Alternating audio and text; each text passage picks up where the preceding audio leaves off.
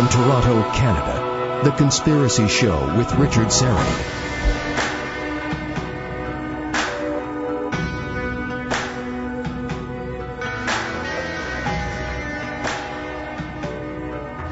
Thanks for inviting me into your home, long-haul truck, RV, camper, taxi, your parents' basement, your loft, that greasy spoon just off the interstate, and your cabin in the woods. A big how-do to everyone who's tuning in on one of our affiliate stations across North America.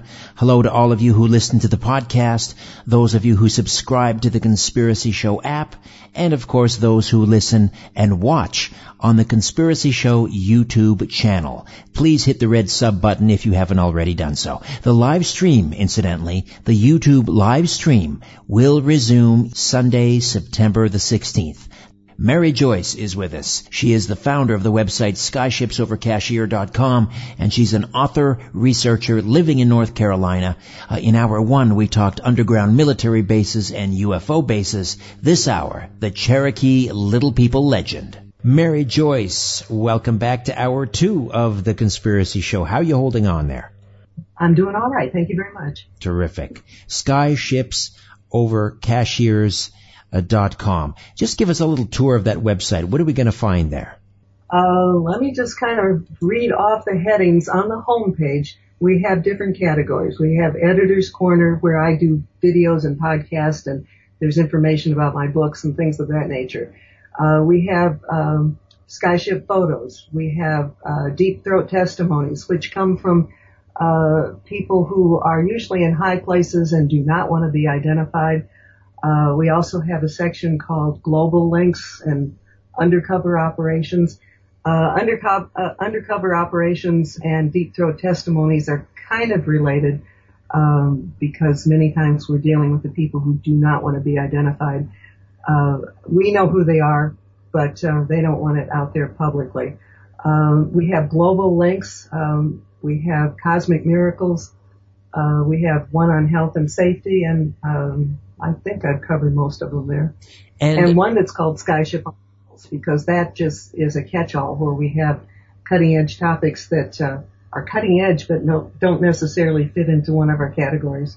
Right. Now, how is it that people have come to you now, whistleblowers, people who want to talk about underground bases and so forth, but how is it that you have sort of established yourself as the go-to person in North Carolina?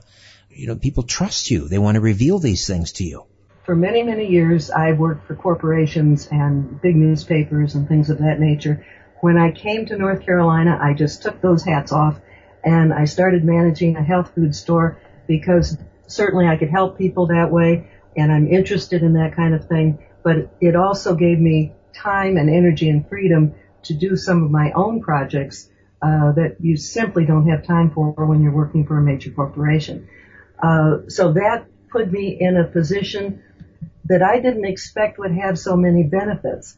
When you're working in a health food store, people open up and talk to you. They see you on a regular basis. They develop a trust. And I can honestly say that many of the stories initially started because of that little management job at a health food store. That's how I first learned about the little people. That's how I first learned about the underground bases. I don't know if that's how I first heard about Bigfoot or not. That probably came in some other way. But people want to trust you. So that's where the trust started. And when I was dealing with the Cherokee Little People and talking to the Cherokee, they more than other people aren't going to open up with you unless there's been some sense of trust that's been developed. Otherwise, they're simply not going to talk to you. When I was doing the book on the Cherokee Little People, I was interviewing old-timers, most of them in their probably 80s when I was interviewing them. And when I realized that nobody had their stories, I decided I needed to write them down and preserve them before all these people had, would pass on. If I hadn't gotten in with one of the old-timers, I never would have met all the rest. If I had just showed up on somebody's doorstep and said, I hear you know about these little people and these little people tunnels, they probably would not have talked to me because the old mountain people and the Cherokees aren't exactly anxious to talk to you. Right. So let's get into the Cherokee Little People. And the book is Cherokee Little People Were Real. These old-timers that you talk about, these were people that were working, building a university campus, correct? It was back right after World War II, and the first man that opened up to me was well known in the community. He was in his 80s. He had been a World War II hero, had survived the death camp march, had been a pastor in the area for like 40 plus years. He was highly regarded. And again, I met him at this health food store. And we were talking about the little people, at which time I just kind of dismissed the little people as just, old Indian tales. And he said, no, there were really little people. And he said that when he was a young man, he was helping with the construction at Western Carolina University. And when they would cut into what supposedly was virgin soil, and this soil on the campus is this dense red clay type of soil. And these little tunnels would be like 3.5 feet high, typically. They would be square cut, but they would have a rounded arch at the top, which would make the tunnel more stable. And they would find these when they were putting in sewer lines. They would find them when they were constructing new buildings. And, these people were, many of them, in some aspect of construction. And so one of them would lead me to another one, and I had many interviews on my days off on Saturday around kitchen tables, hearing the stories. And I don't know if I think one of the people I interviewed is still living today, so I am so glad that I did that. And how did they put two and two together that these tunnels were somehow connected to this legend of the Cherokee Little People? Did they find fossils? Did they find bits of pottery? They found skeletons. One of the professors in the science department for many years kept what he called a child's skull on his desk, like a decorative paperweight. And he said it must have come from the Indian mound that was demolished. Well, I think it was a high school English teacher was there one day and picked up this little skull and said, this is not a child's skull. It has all of its wisdom teeth. And so that was a type of evidence also. So when you combine the tales of the Cherokee about the little people, which you still hear today, and then the little skeleton and the vast network of tunnels found over, quite a large area, it becomes rather convincing. What happened to these skeletal remains? Were they stored away somewhere? This is the first time that I've been able to answer this question this way. The last I'd heard was that some of these things were kept in like a forensic vault at the university. And then I ran into an anthropology student at Dunkin' Donuts and got into a conversation with her. And she said that within a year or maybe 2 years ago, they had sent all of these things off to the Smithsonian, at which time I just groaned because I've done reviews on 2 books. I can't come up with the titles right now, but they're both about the tremendous evidence that giant skeletons have been found all over the country, going back to the, I think, 1800s. And these were so often shipped off to the Smithsonian and never seen again, never heard of again. And so it appears at this point that the Smithsonian chooses to add, they want to keep history as we have been taught. They don't want things to change. And so things that are like an anomaly that don't fit in with their idea of history, those things get buried. And it's very, very sad. So when I heard that these things had been shipped off to the Smithsonian, I thought, oh, we'll probably never see those again. And that's regrettable. And any idea as to how many skeletons were shipped off to the Smithsonian of these little people? I do not know. I only concretely know about the little skull with the wisdom teeth that multiple people had seen. So that is, something I absolutely can confirm. Another person who graduated from the anthropology department a number of years ago said that they also had 2 giant skeletons in that forensic repository at the campus, and that they had 6 toes. So apparently there was quite a bit that was sent to the Smithsonian, and I'm sure those giants went the way of the other giants, back into some deep closet at the Smithsonian. Right. What about tools or other artifacts affiliated or associated with these little people? The closest thing I know of is a man that I interviewed who is here in Silva. He has his own construction business, and he was involved in a construction project where they had to literally cut away part of a mountain so they could get enough level area to build this facility or building.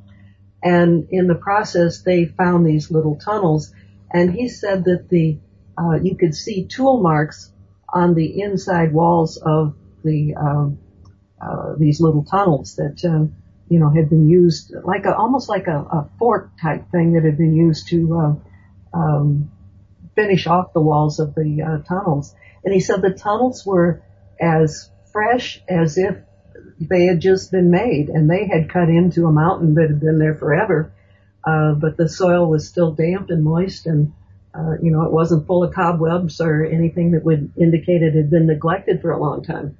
So these old-timers, these are not Cherokee. What is the legend of the little people that comes down from the Cherokee? The Cherokee, call them the Moon People. The Cherokee originated in the Great Lakes area. When they moved to the North Carolina mountains, they found these little gardens that were well tended, but they didn't see any evidence of people. And then eventually they saw these little people that would come out from the ground and tend the gardens by the light of the moon, which is why they were originally called Moon People. But then, they eventually got the name of the Cherokee Little People. I don't think all the little people look the same. The ones in this area are described as looking more like the Cherokee people that we see today, living today. And if I were to rewrite my book, I probably would have to change the title, because I've talked to many people who still believe and have reported seeing or interacting with little people to this day. So, all right. What other details can you give me about their physical description?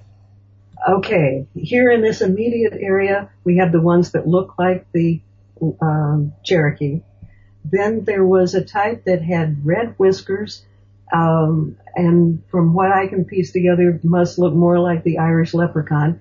The Cherokee people did not like those, and they would try to kill the ones with the red whiskers. They only liked the ones that looked like themselves. And then there's the reports of those Moon People having a blue tint to their skin, perhaps because they were underground all the time. They also had the bigger eyes, which makes them sound alien. So those are 3 descriptions. The only ones that are remaining today, which indicates that they may still be alive in the most remote areas of the mountains, are the ones that look like the Cherokee. All right, we'll take a time out. Mary Joyce stays with us. Cherokee Little People Were Real. And the website, skyshipsovercashiers.com. Stay with us right here on The Conspiracy Show. My name is Richard Serrett.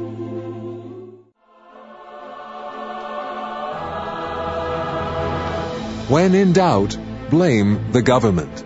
You're listening to The Conspiracy Show with Richard Serrett. Mary Joyce stays with us. A remarkable legend, the Cherokee Little People, although we're probably talking about more than one, species of little people. We have the Moon People that have a bluish tint. We have the Cherokee Little People that resemble the Cherokees, albeit in miniature form. And then we have, you described them as resembling sort of leprechauns. They have red hair, red whiskers. What is it about that particular group did the Cherokee find so disagreeable that they would try to kill them? I do not know the answer to that, and I have asked it, and I just do not know how to answer it. It is interesting that, I'll tell you one more thing about this. We had a major flood here in the 1940s, and I'm talking historic flood. And there was this little 5-year-old boy who found what he called a lead head. It was an oval-shaped medallion that got washed away near a church on the old Tuckasegee River. And it has like a leprechaun face on each side of it. And he called it his lead head because it was very heavy for its size. So it was only about 1.25 inches in length. And it truly looked like a leprechaun. And in my book about Cherokee Little People Were Real, I have a picture of that medallion that he found next to a drawing of a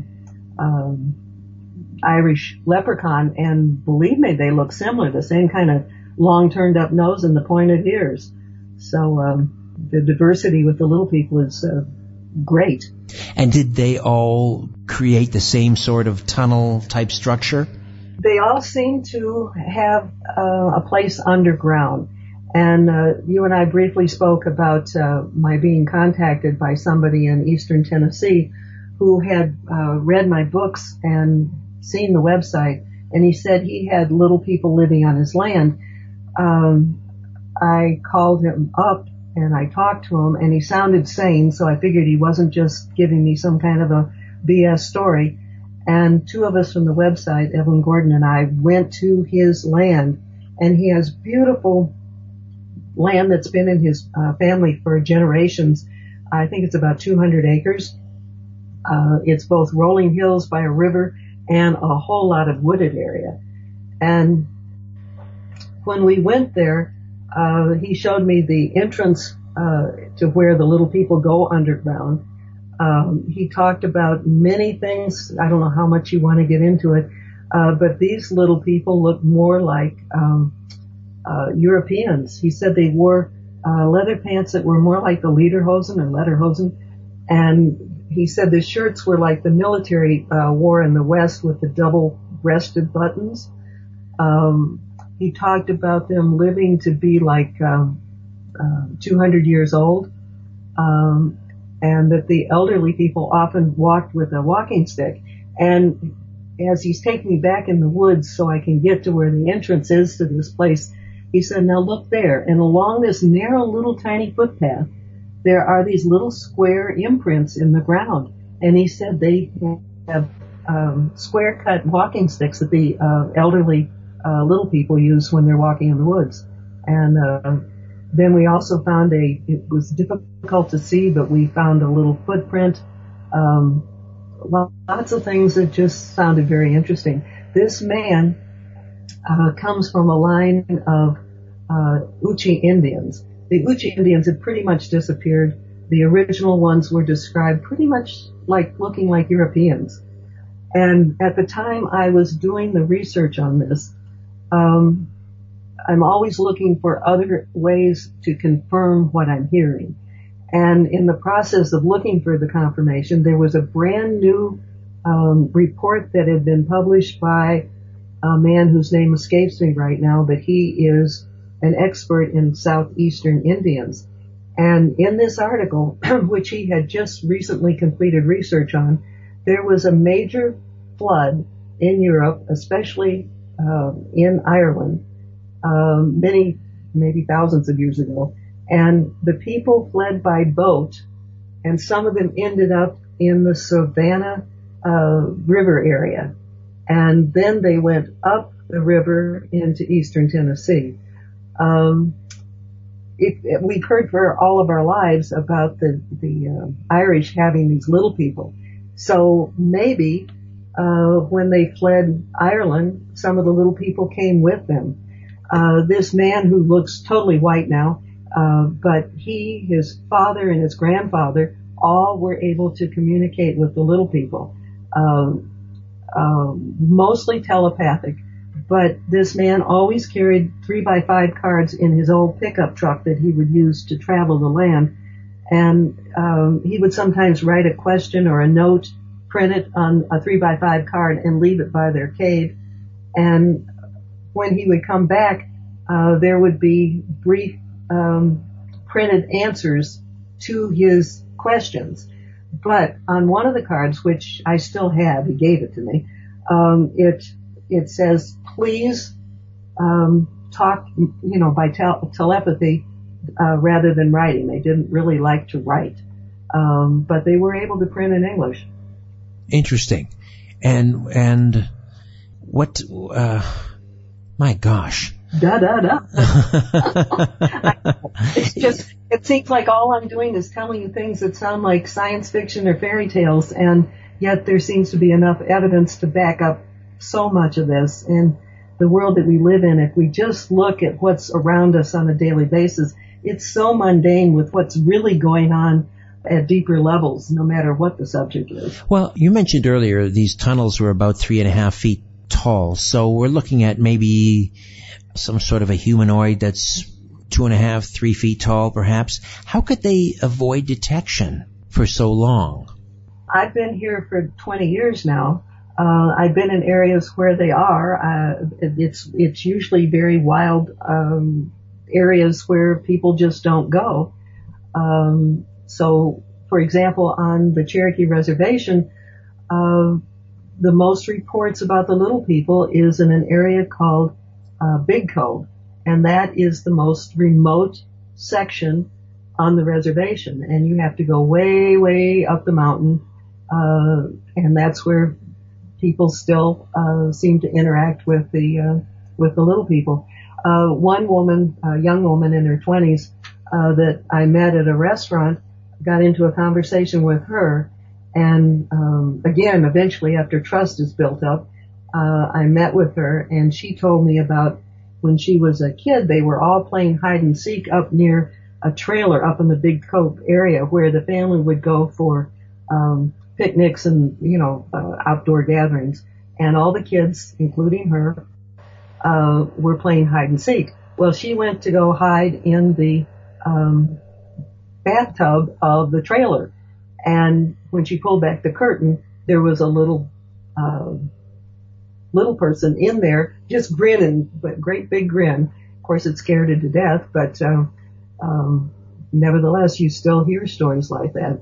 You also hear stories about people who actually still put food out for the little people, and sometimes if they don't put it out, the little people will start throwing stones on the rooftop just to remind them that they're there, which reminds me kind of our feral cat that keeps coming to our door to let us know that it needs some food.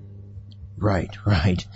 So you have managed to gain the trust of the Cherokee people in your area. So do they all believe in little people? For them, it's just common sense?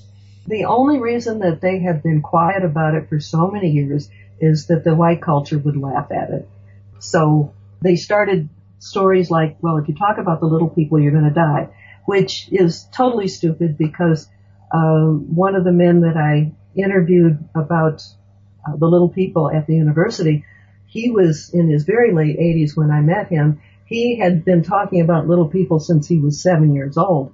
His father had a mica mine, and 4 of the men that were working for his father went out again to work in the mica mine. And when they were digging in one direction, and they came across an old tunnel that was running perpendicular to their tunnel. And the men were all excited, came back to the house. So as a 7-year-old boy, he heard these men finding about this little tiny tunnel, and he was interested in little people all of his life because of that. So clearly you don't die if you talk about little people. Right. There might have been some parents who used it as a way to keep kids from going too far. Sure. Little people might get you. Right. Are there any stories of children being abducted by little people? I hear about them historically. I don't hear about any of that going on today. So I guess the answer is I've heard it historically. That's it. What about photographic evidence? We do have something. I've been trying to get some kind of photographic evidence the whole time I've been up here and learned about the little people.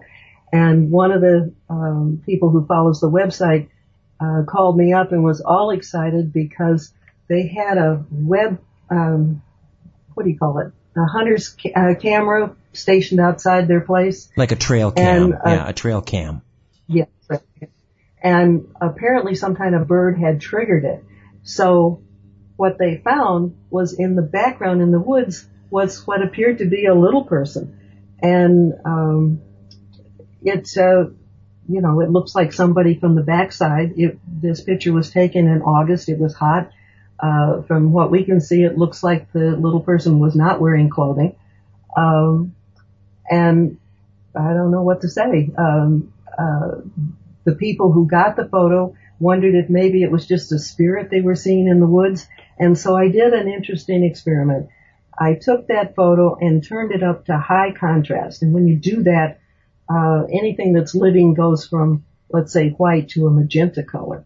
So then by contrast, I did the same thing with ghost pictures. And when you do that with a ghost picture, the ghosts still stay white. So this little figure in the woods went to magenta, which indicates it was a very living, breathing creature, not a spirit or ghosty kind of figure in the woods. But that was 20 years in the making before we got that photo. They are elusive. That is posted on the website. I wish that my memory was good enough to tell you where everything is, but sometimes if you type in our search bar, photo Cherokee little person, you might get to it that way. All right, Mary, you stay with us, and we will come back on the other side and talk some more about little people, and perhaps, time permitting, we'll get into Bigfoot. A lot of strange things going on in the great state of North Carolina. Back with more of The Conspiracy Show. Stay with us.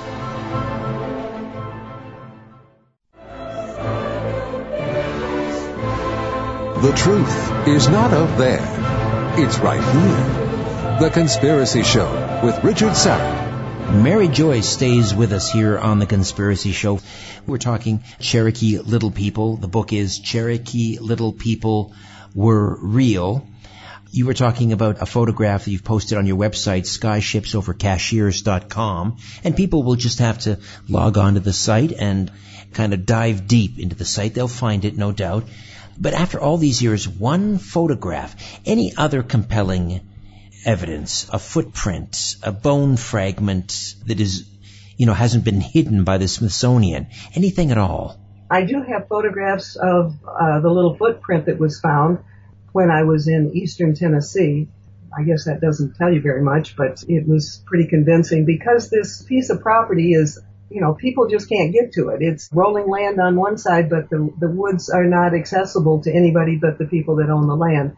So I was very fortunate to be able to go back there, but all I came back with is photos.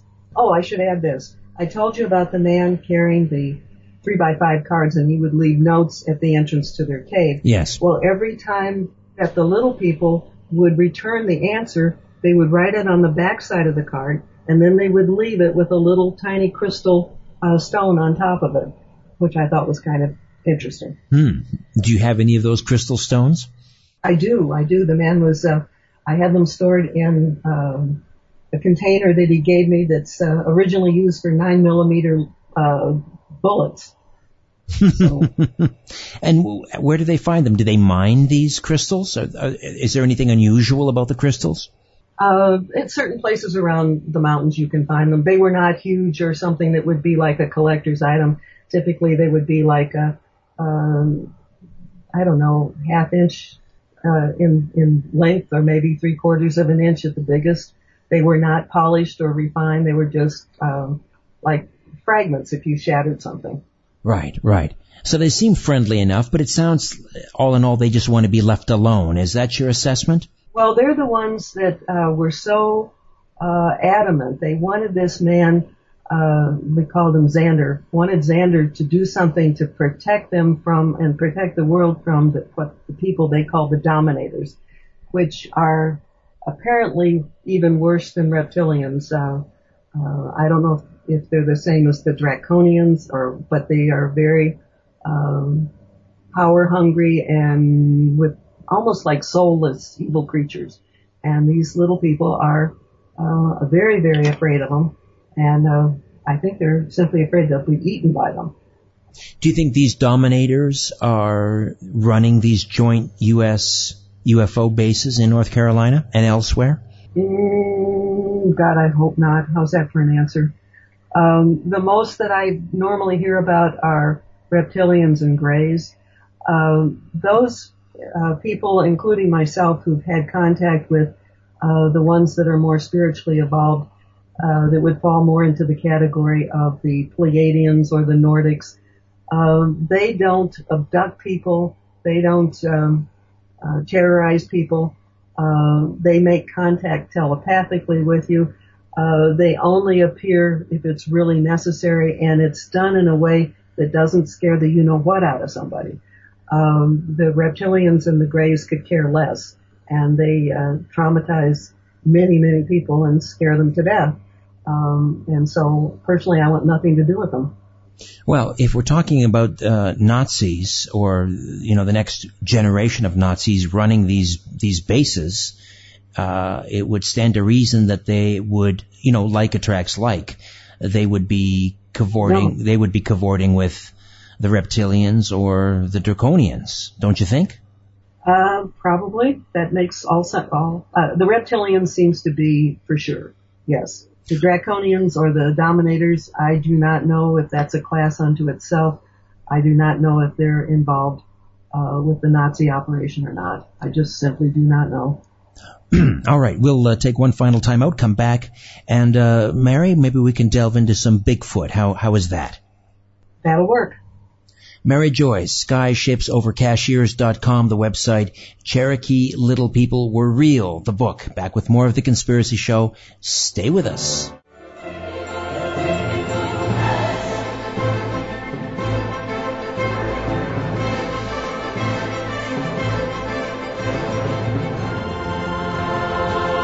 Keeping an eye on the New World Order. This is The Conspiracy Show with Richard Sarrett from Zoomer Radio.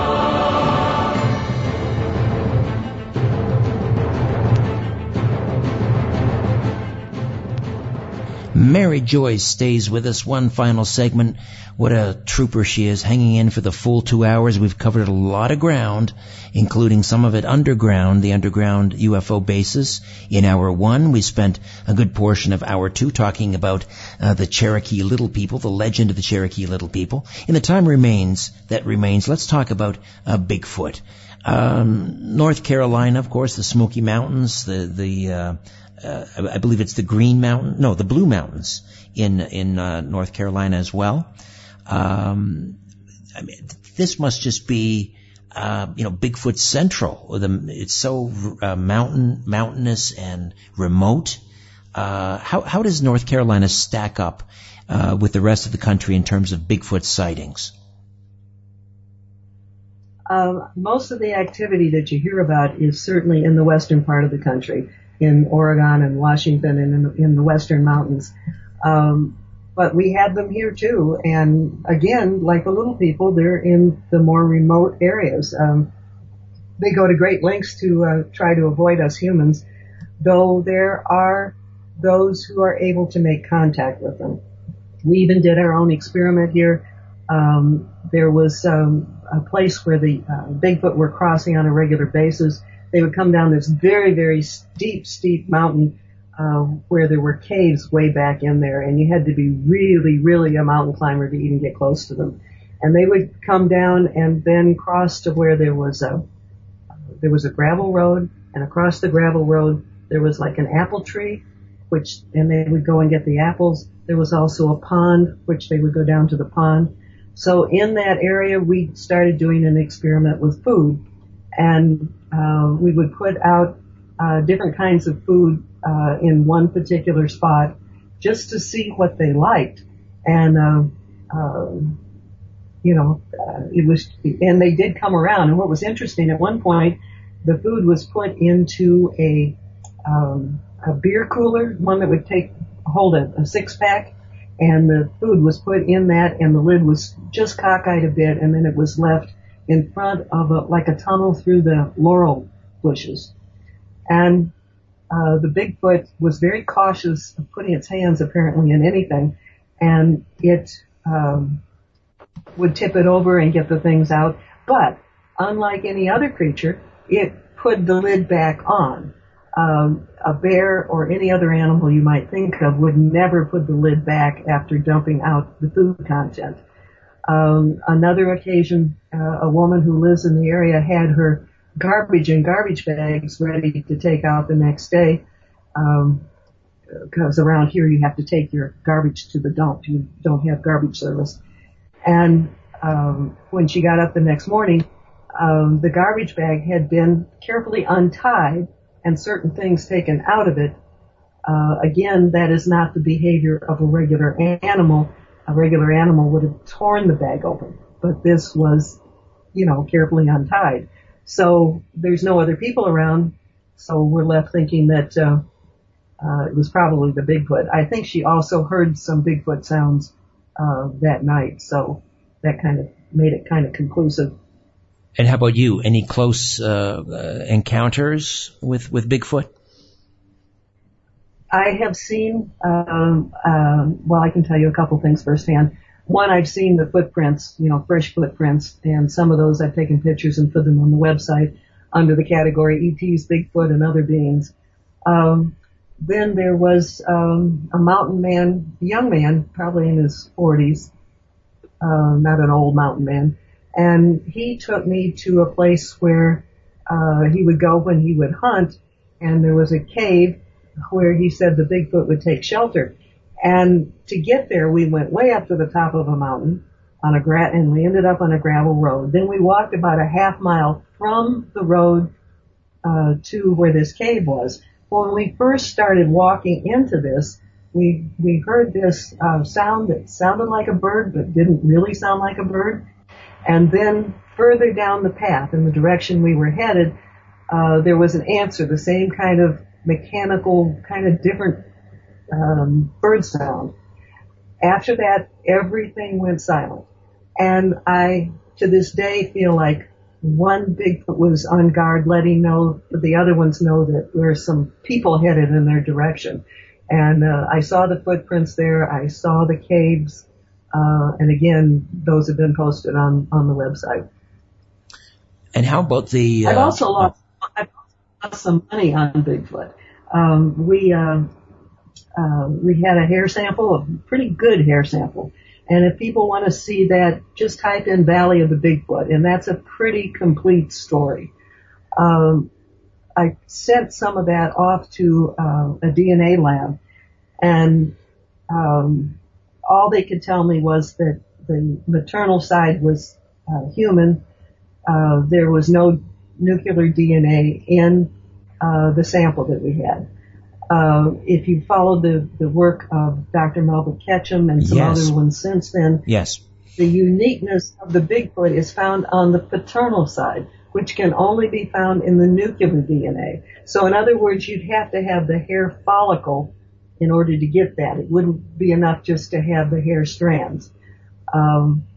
So we spent some money having that done. Another time, we found some very unusual poop beneath I believe I should call it scat, beneath this apple tree I've referred to. And since we'd seen so many Bigfoot prints in that area, we decided to send that again to the DNA lab.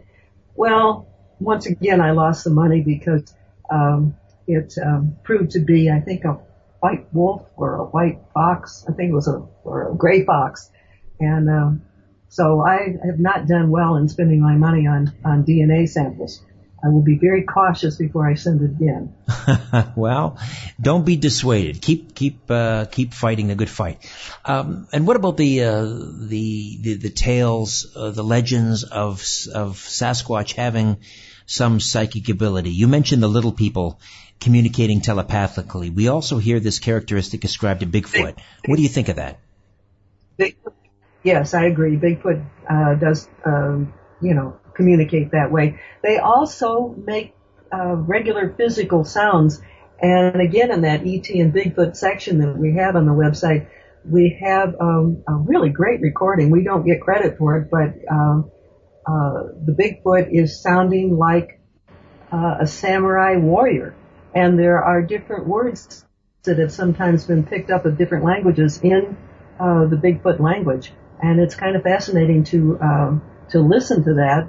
The man who did it, and I'm not going to be able to think of his name right now, but he did voice analysis and things for the government when he worked, for the military, and has great credentials. And it's fascinating to hear it. So they communicate at two levels, both telepathically and in a very physical way. Also, we hear about the connection or association between Bigfoot and UFOs. What can you tell me about that? Well, I can tell you that we are seeing the Bigfoot in the same areas that we see lots of UFOs. So there are people who, like Kiwani, who's done so much research, like a lifetime's worth of research on the Bigfoot, and he definitely makes the declaration that there is a connection. I don't have anything firsthand that would allow me to definitely say that, except we see these two things in the same area repeatedly. Do you care to speculate what might be going on? Are they hitching a ride? What's going on? Now we're playing guessing games. There's only theories out there. There's theories that the Bigfoot are the eyes on the ground for some in the ships. That probably sounds as good as anything else. Perhaps the Bigfoot are simply being protected by the ships. I don't know. What is it about North Carolina? There are certain locations around the United States. We hear about Skinwalker's Ranch. I recently did a show on southwestern Pennsylvania. That seems to be a hot spot for paranormal activity. What is it about North Carolina, do you think? I think that one possibility is the fact that beneath these mountains there are caverns and caves. So those can be used or expanded on. The people who do the underground bases, perhaps they start with an underground cavern and then it expands from there. The Bigfoot often shelter in caves and underground, so it's a good survival type place. There is a mountain here called Whiteside Mountain. It is a crystal mountain. And it is speculated that that's used as an omni by the ships that come in. And as you know, the crystal is used even to this day, I think, in computers and electrical equipment of different kinds. So maybe it's the minerals that are here. And as with most things, there's probably more than one reason things happen. It's never just one thing usually. And what are you working on now? What's your next project? Well, the thing I'd like to tell your listeners is that we posted a video. It's on the homepage. It's, I think, 1, 2, 3, 4. It's the fifth from the top right now on the right-hand side. We have something, see what's new on this website. Fifth item down, it's called Video Interview about Bigfoot Encounter. And it elaborates a bit on what we encountered in the Valley of the Bigfoot. It is one of the more dramatic stories that we have with the Bigfoot, and I think most people would find it very interesting. The original article can also be found just by typing in Valley of the Bigfoot. Finally, just tell me a little bit about your book, Tangible Evidence of Jesus, left behind for us to find. What we've done is it is information about Jesus that goes beyond the Bible, and it's things that have been discovered by scientists and archaeologists, and just great evidence that's more like a detective would be convinced of the information. Would that include the Shroud of Turin? We do cover that. That's just one of the things that we cover. We cover the Jesus family tomb, which again is probably, I don't know if we have time to talk about that or not, but it's kind of interesting how concrete evidence is coming up for the man. There was stop me if you want to go in different directions. No, just keep going. We have a couple minutes here. Archaeologists found what they call the family tomb of Jesus, and during the time of Jesus, during a 100-year period, the Jews had a very unique burial custom, which did not exist before and has not existed since. And what they would do is outside the walls of Jerusalem, they would cut a tomb for the family into the side of a mountain. The center area would be like large square entrance type place, and 3 walls would have niches in them.